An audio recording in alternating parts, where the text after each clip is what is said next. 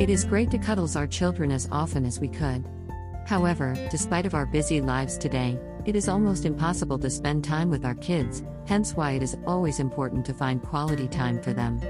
Babies that are 3 months old needs their mother's cuddles quite often.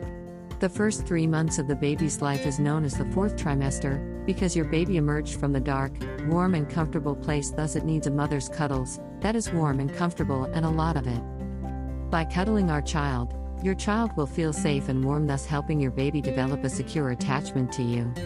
The bond developed when cuddling has a drastic effects in your child's later life, in terms of self-confidence, healthy individuation, expression of empathy, social relationships, and the ability to cope with life stressors. Babies who don't experience cuddling have found to have a lower levels of oxytocin and vasopressin. These two hormones plays an important role in stress and social behaviors, hence why these children may have difficulties forming attachments in adulthood. We as adults needs to be cuddled too. When we are sad or disappointed, a big warm cuddle can alleviate some of the pain.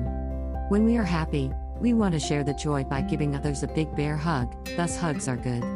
More so than that, cuddles has other benefits besides feeling warm and fuzzy. Scientists say that by giving another person support through touch can reduce the stress of the person that's being comforted. It also forms a bond between the two people, especially couples, which helps in reducing blood pressure levels and heart rate, which may be good for their health and a more affectionate relationship. Oxytocin, as mentioned before, is a chemical in our bodies that scientists call the cuddle hormone. When we hug, touch or sit close to someone else, it causes a reduction in blood pressure and norepinephrine, a stress hormone.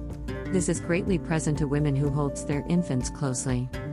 In conclusion, it is important to find time for one another as friends, families, and for moms with their babies to cuddle one another. It comforts and brings peace in our lives, especially in this stress-driven world that we live in.